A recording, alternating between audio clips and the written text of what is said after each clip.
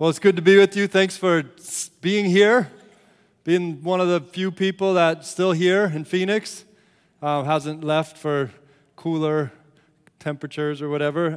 It's good to be with you.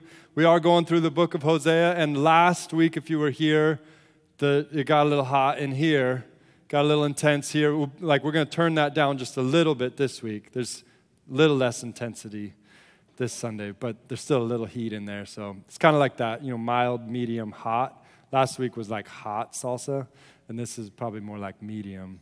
Hopefully we'll get to mild at some point, but Hosea doesn't do a lot of that. We're going to do a little bit of review of Hosea because we've been going through this book. We've been trying to learn from something that was written, thousands of years ago in a different language to a different people, and we've been trying to draw out a message for us, what the Spirit of God is speaking to us today. Hosea is also an interesting prophet because he's one of few prophets that God didn't just give the words to that he was supposed to speak, but God kind of took him on a field trip, so to speak, to try and understand the feeling behind what he was supposed to speak. And it was not a nice field trip. It wasn't ones they do in elementary school at all. The field trip God took him on was he was supposed to go and find a prostitute and marry her and bring her into his house and start a covenant of faithfulness with her, saying, I'm going to be faithful to you. I'm going to care for you for the rest of your life, and I want to make a family with you. And so they entered into this covenant, and they had children together. And throughout the process of the rest of Hosea's life, as far as we know, she continued to run away to other men. Run away to continue in her prostitution. Run away and continue in her adultery. And Hosea felt that. Hosea experienced that. And then at some point God said, go and get her and bring her back home. And so there was this constant challenge of heartbreak, of frustration, of anger, of disappointment, of hopeful moments, beautiful moments, destroyed by unfaithfulness over and over again. And then the word of the Lord comes to Hosea. Hosea, this is how I feel in my relationship with my people. Just the way your heart has been broken over and over and over, so is my heart. And I'm angry, and I'm frustrated. I feel jealous. I'm mad. But it's all because of my love for them. And so there's this whole mix of emotions. So God just lets it out through Hosea. And Hosea lets it out through Hosea.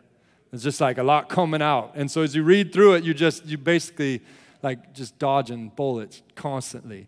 As God's just kind of opening up the spigot, letting all of his emotions out. But there's some really important things that we can draw out of here. And so last week was how much God sees how entangled we are with the world, how unfaithful and adulterous we have been, not just the people in the city that we live in, but us as Christians in our own personal relationship with Jesus.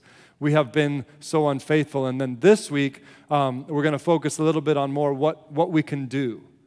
And it really comes to us in Hosea chapter 6, if you want to grab a Bible and turn there. One last thing before we jump in is this timeline. This is one of my favorite things, Bible timelines. I mean, talk about a nerd. I love Bible timelines. They're like my favorite things. And so I made this. Oh, actually, I didn't make this. Dalton Davis made this for me, and I'm sharing it with you because I'm hoping there might be at least a couple of you out there that are super into timelines as well. Okay. Thank you for the nice ones who are with me, even though you're not with me. Thank you to the few of you who are too embarrassed to say you're with me. So anyways, this is a little timeline of Israel's history. So you've got the United Kingdom. This is the 12 tribes, all as one, united nation under God. And then you've got King Saul was the first king, then King David. Everybody knows David killed Goliath. He was a great king. And then his son Solomon reigned. And Solomon basically took Israel to be this extreme world power. Extreme world power. Then after Solomon, something happens. King Rehoboam, down there on the bottom, he was Solomon's son, and he thought, I'm going to tax the people even more than Solomon. We're going to be even better. But the people were like, you're no Solomon. And the 12 tribes of the north decided to rebel against Rehoboam, and they went to the north with Jeroboam. Couldn't have been more confusing for Bible students for the rest of time. Jeroboam and Rehoboam, come on, can't we just get a little bit more differentiation? But it's true. King Jeroboam in the north, 10 tribes. King Rehoboam in the south, 2 tribes. Those 10 tribes in the north is who Hosea is prophesying to. And often they're called Ephraim because the name Israel can be a little confusing at that point. So those are the 10 tribes of the north. Those 10 tribes of the north actually were destroyed in 720 BC. The fall of Israel, that was 2 years after Hosea died or finished his prophecy. So Hosea literally in this book is saying to the Israelites, if you do not return to God, you are going to be destroyed by the Assyrians. He actually says that in here. And the people did not return to God, and sure enough, like we talked about last week, in a horrific way, the Assyrians came in and destroyed the people of God and took them as captives. So that happened in the north. In the south, that didn't happen until 585 BC, when the fall of Judah happened, and that was Nebuchadnezzar and Babylon and all those type of things. So, and then the last little thing that Dalton did this because he's so amazing, is those prophets on the top of that line are prophets to the north.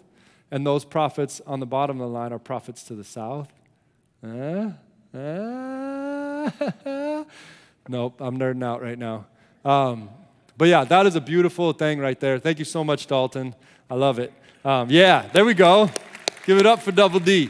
Dalton Davis, he's an awesome man back there. So one last little thing on the timeline thing. So my daughter's closets, they don't look good. They're just... Brittany and I's closet looks good. It really does. Not always, but right now it looks good. And it's because we have a system. We have an organization. We have timeline in our closet. We have these rods that go across, and we have these shelves. And so when we have clothing, we're like, oh, it goes right there. And it's very nice. You just put it right there or right there. My daughters, they got nothing. They don't understand all of that. The Bible timelines are like that. You start reading in some book and you don't know where it fits into the timeline of the Bible. But once you have this timeline, once you have this structure in your mind, then it's so fun to read the Bible and be like, oh, I know that this guy was written after the exile. Actually, this guy's writing while the people of God are exiled in Babylon. It's so fun to be able to slide those things in there. So come on, Bible students. Bible gets so much better when you start to really kind of grasp some of these things. So we'll keep throwing them at you. You kept laughing at them or whatever. If you want me to send that to you, email me. I'll send it to you, and we can nerd out together. All right, Hosea chapter 6 is where we are today. Come, let us return to the Lord, for he has torn us that he may heal us. He has struck us down, and he will bind us up. Very interesting thing to hear about God. Not only the one who heals, but the one who tears. Not only the one who binds, but he does see fit at times to wound. But he says, let's return to the Lord. After 2 days, he will revive us. On the 3rd day, he'll raise us up that we may live before him. A little bit of the gospel right there. Jesus Christ on the 3rd day. Yeah. Hosea knew about it somehow. Let us press on to know the Lord. His going out as sure as the dawn. He will come to us as sure as the showers and the spring rains that water the earth. What shall I do with you, O Ephraim, northern 10 tribes? What shall I do with you, O Judah, southern 2 tribes? Your love is like a morning cloud, like the dew that goes early away. Therefore I have hewn them in by the prophets. I have slain them by the words of my mouth, and my judgment goes forth as the light. For I desire steadfast love and not sacrifice, the knowledge of God rather than burnt offerings. So here God is calling to his people to return. You've gone astray. In later part, he says that they've actually been consecrated to Baal, to other gods. They've become more worldly than they have godly. They care more about the things of this world than the things of God. They have more expertise in the things of this world than the things of God. They know how to please themselves much better than how to please the Lord. And what God sees is they need to return so that he can break them, so that he can heal them. But God is not making any bones about it, so to speak. He's saying, if you return to me as a father, I will discipline you. If you continue to run from me, you will be destroyed. His call to return to him has their best interest in mind because he sees what's coming if they don't return to him. And Jesus said the same thing. He said, those who fall into the hands of God will be broken, but those who fall under the hand of God will be crushed. And there is a reality to when we return to the Lord, it's not all party time right away. But when we return to the Lord, that's where this word repentance comes in. Return to the Lord in this humility. We return, and the Lord does discipline us. But he does it because he loves us. He breaks off the rough edges. He begins to try and transform the wayward spirit within us and renew a right spirit within us. This is what God does, and this is the call to return. So I want to take just a minute, and in the book of Hosea, as well as the rest of the scriptures, there are warnings if we do not return to the Lord. And so what happens if we don't return to the Lord? Well, Hosea 11:5 says, Assyria will rule over them because they refuse to repent. Matthew chapter 11, no miracles were performed for them because they did not repent. Luke 13:3, unless you repent, you too will all perish. Revelation 2:5, if you do not repent, I will come to you and remove your lampstand, remove the light from your life. Revelation 2:16, repent, or I will soon come to you and fight against them with the sword of my mouth. You want to deal with the sword in Jesus' mouth? Huh? I don't. That sounds so scary. So repent, or you're going to have to deal with that sword coming out of the mouth. That's Revelation. It's a whole nother ballgame. What happens when we do return to the Lord? Let's put it in a positive. So we can go Old Testament, New Testament here. 2 Chronicles 32 says, Then Hezekiah repented of the pride of his heart, and the Lord's wrath did not come on them during the days of Hezekiah.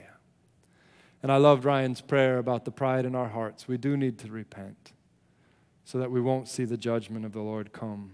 Proverbs 1:23 says, Repent at my rebuke, then I'll pour out my thoughts to you and make known my teachings. There is nothing more beautiful and lovely than the thoughts of our Lord.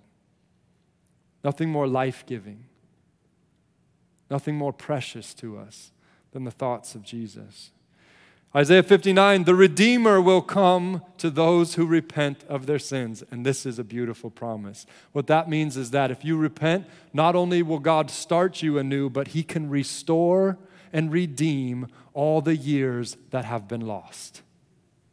All the years the locusts have eaten. All the years alcohol has destroyed. All the years your sexual addictions have destroyed. God can redeem even those years. That's some deep stuff there. I feel like somebody should have done something right there. The Redeemer will come to you. Yeah. I know you were feeling it. You're just like, it's church, man. What do you want me to do? Jeremiah 15:19. If you repent, I will restore you that you may serve me. Not just redeem you, but now I'm going to use you as a precious vessel to carry my love to others. Jeremiah 18, if that nation I warned repents of its evil, then I will relent and not inflict the disaster I had planned. Ezekiel 18, repent and live. Ezekiel 33, if someone who is wicked repents, their former wickedness will not bring condemnation into their future. If you repent and come to Jesus, he washes your past clean so that it doesn't even have a voice or a say in your future. Your sins and iniquities I will remember no more. I won't hold them against you. You'll come and you'll say, hey, Dad, I'm sorry about that. And he'll be like, I don't even know what you're talking about anymore. It's covered. It's gone. This is beautiful. Amos chapter 1, return to me and I will return to you. Luke 15:7, heaven rejoices over one sinner who repents. You could cause a party to break out in heaven, which is cool. Acts 2:38, repent and be baptized and you'll receive the gift of the Holy Spirit. There's no greater gift to all of humanity than that. If you don't know about the gift of the Holy Spirit, go talk to Kirk Carter right now. Acts 3:19, repent and turn to God so that your sins may be wiped out and that times of refreshing may come, not just for you, but for everyone in your household.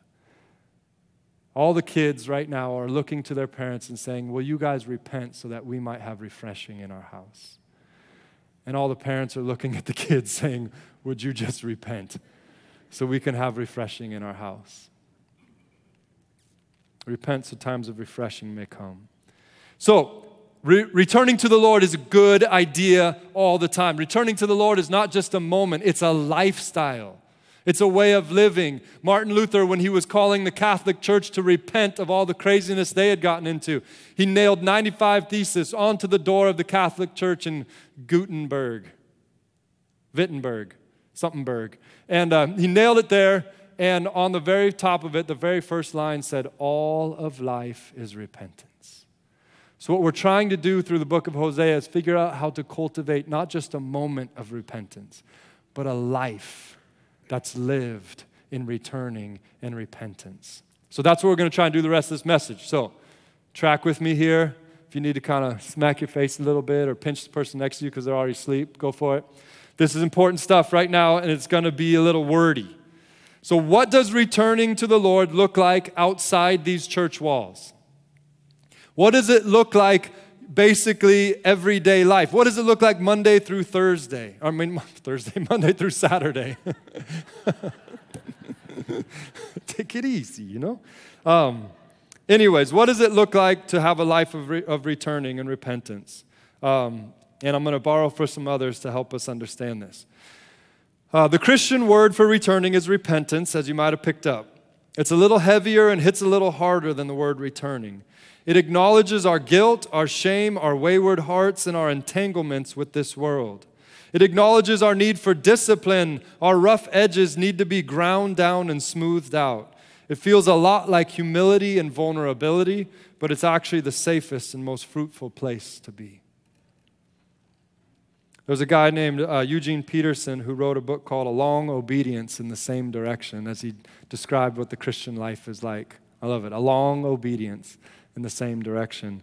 And this is a long quote, but it's really, really rich, and it really will serve us well. So try and take this all in. It'll be up on the screen so you can read it with me. Repentance is not an emotion.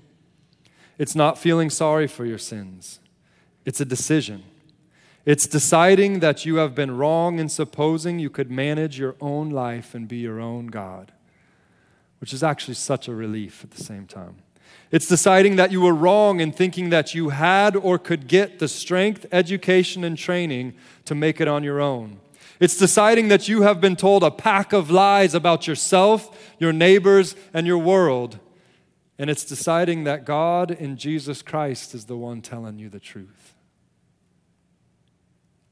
That's what repentance looks like. Repentance is a realization that what God wants from you and what you want from God are not going to be achieved by doing the same old things and thinking the same old thoughts. Repentance is a decision to follow Jesus Christ and become His pilgrim in the path of peace. Repentance is the most practical of all words and the most practical of all acts. It is a feet on the ground kind of word. It puts a person in touch with the reality that God creates. And I love this, that it's just taking this whole idea of repentance from this emotionally charged moment in a church service or in some situation where you're sorry or you got caught by your sins or whatever, and it's changing it and saying this is a way of life. This is a boots on the ground type thing. It's the most practical of all words and the most practical of all acts. It is a way of life, repentance. It's not penance, it's repentance. If we go on, Dietrich Bonhoeffer was an interesting guy who was trying to help the church figure out how it could walk in a way that was godly and important while at the same time he was living in Nazi Germany and Hitler was on his rise and Jews were being killed. And all of these things were happening, and Dietrich Bonhoeffer was trying to help the church figure out how it's supposed to act and be in that moment. And he talked about repentance. He actually uses the word metanoia at the end of this, which is the Greek word for repentance. And he says this, living unreservedly in life's duties, problems, successes, failures, experiences, and perplexities. In so doing, we're throwing ourselves completely into the arms of God, taking seriously not our own sufferings, but those of God in the world. That, I think, is faith. That is metanoia. That is repentance. And I think this word right here, I'll probably be chewing on this all year.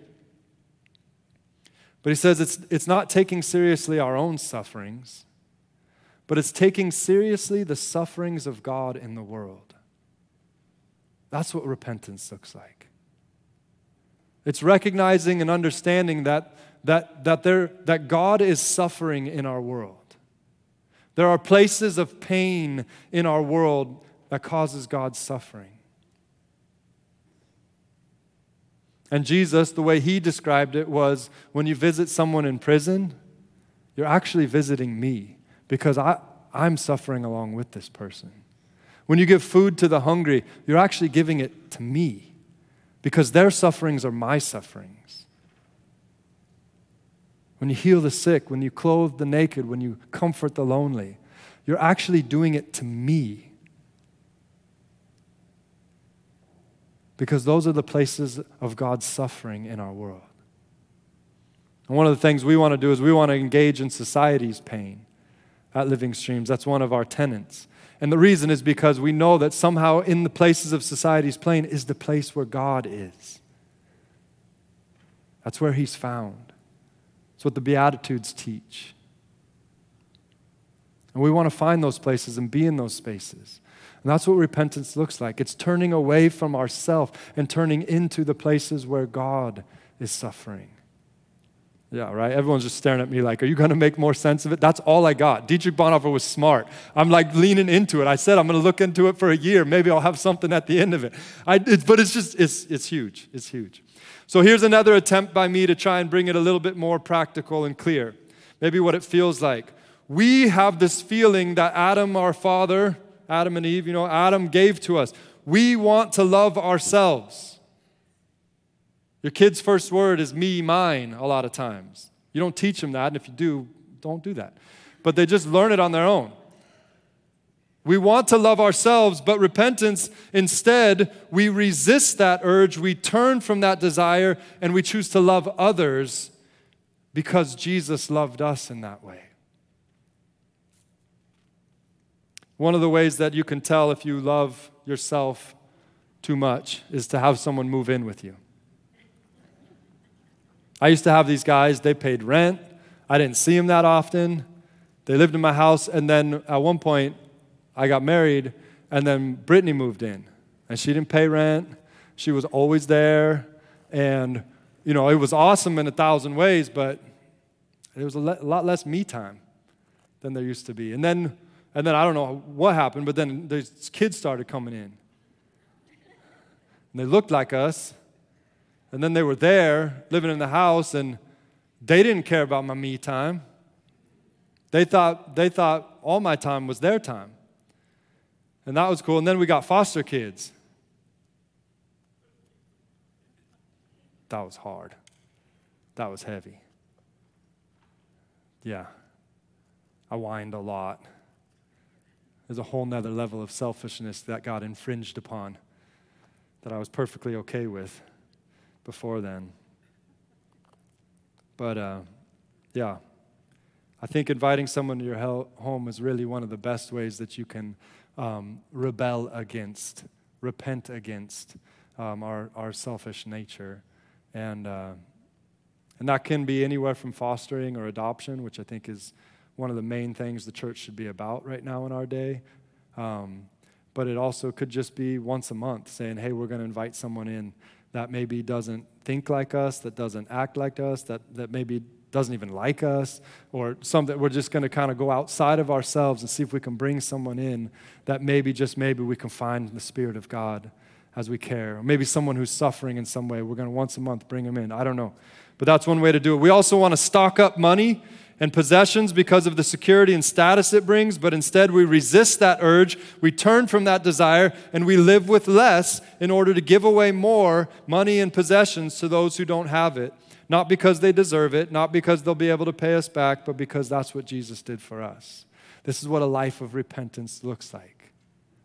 Constantly chafing against that whole idea that we need more money, we need more security, we need more comfort.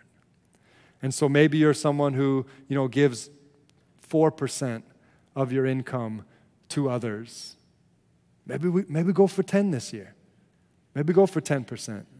Maybe the tithe is a good challenge for you. Maybe you've been at 10 and it's time for you to go to 20 or 10.006 or something like that.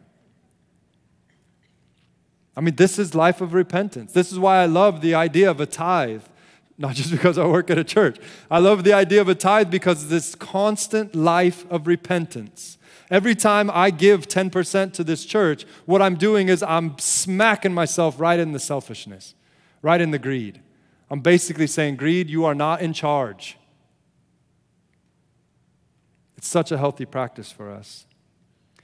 We want to satisfy our sexual cravings, heterosexual, homosexual, bisexual, whatever sexual. But instead, we resist that urge, we turn from those desires, and we submit to God's order of things, trusting our sacrifice will result in life and fruitfulness, not just for ourselves, but for our communities and families and the next generation. And we do it because Jesus sacrificed everything. Jesus resisted temptation in every single way, the Bible says. Tempted in every way, yet never gave in.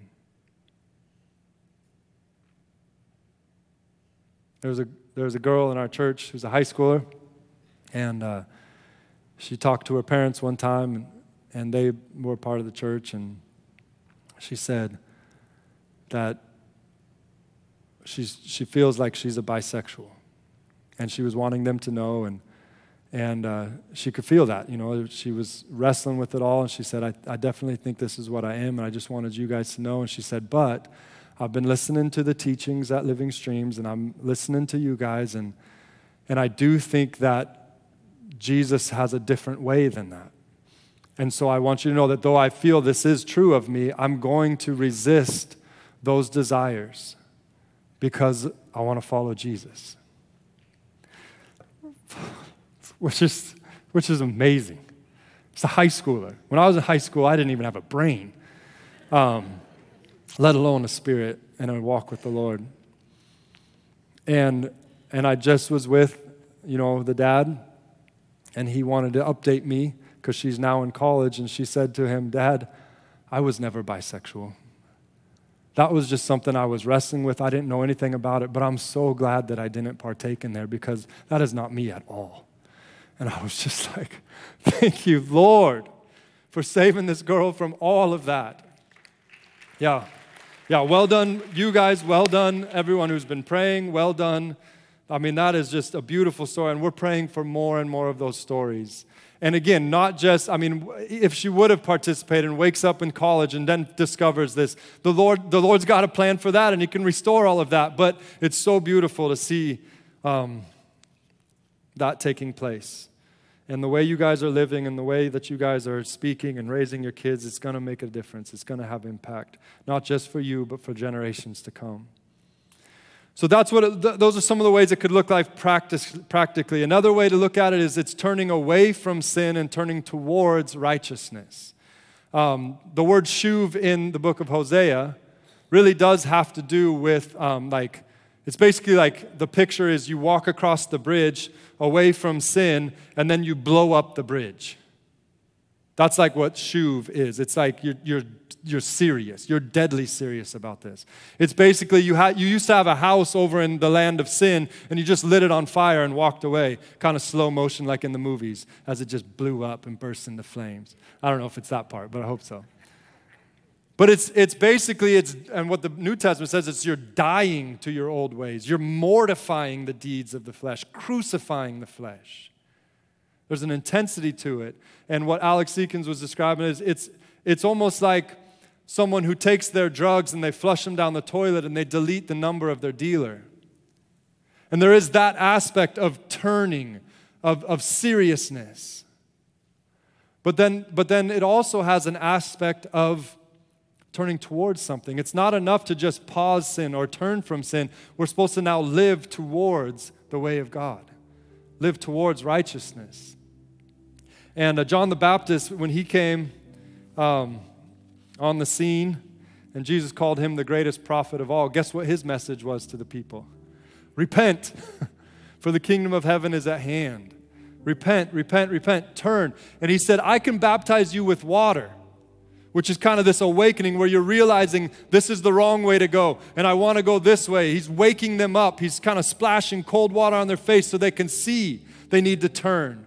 But he said, there's one coming after me, and he's not going to baptize you in the same way as me. He's not just going to baptize you with water. He's going to baptize with you with the Holy Spirit and with fire. It was this promise of something to come, something powerful. And when the Pharisees actually came to Jesus, the religious people, to John the Baptist to figure out what he was all about, he said, hey, you guys are awake to God. You actually know about God, but you're not doing works of repentance. You're not bearing fruit in keeping with repentance. Your lifestyle doesn't show any repentance. And then the people said to John the Baptist, well, what do we do? And John the Baptist, he responded in Luke chapter 3. He said, if you have 2 coats, you give one to somebody who doesn't have one.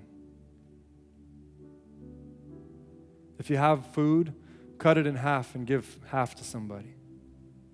If you're a tax collector, how many tax collectors in the house? Just kidding. If you're a tax collector, you don't take any more than you're supposed to. Even though you could get away with it, you don't take anything extra. In fact, you make sure you take the L in every situation.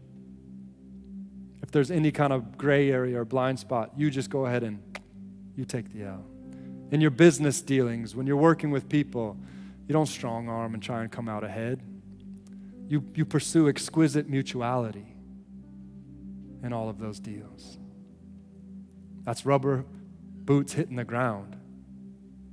That's the rubber meeting the road. That's his response in all of these things. If you really want to return to the Lord, come to him, turn from where you are, and then walk in these ways, because that's at the heart of our Father.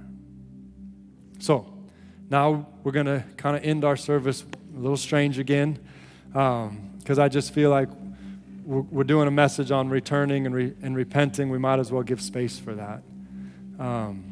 Yes, I want to see it show up outside these walls, but sometimes it does start right here. And so we got a buffet of options for you today. One, you have communion in your hand, and this is just going to be you and the Lord. We're not going to lead you in it. This is just you taking the body of this bread, which represents the body of Jesus that was broken for you. If you need one, you can raise your hand up. They'll hand one. And you're going to take and you eat that in remembering what Jesus did for you. And then the blood, the juice represents the blood that you've been cleansed. His body was broken so we could be made whole, and his blood was shed so we could be cleansed. So we're going to do that, but I also am really wanting to challenge our church to go to your knees right now. I just feel like there's no better place for the church to be than on our knees. And I'm going to be up here, and if you're comfortable, come on up to the front.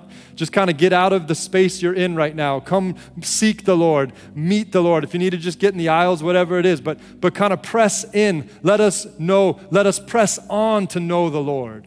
And so press into that space.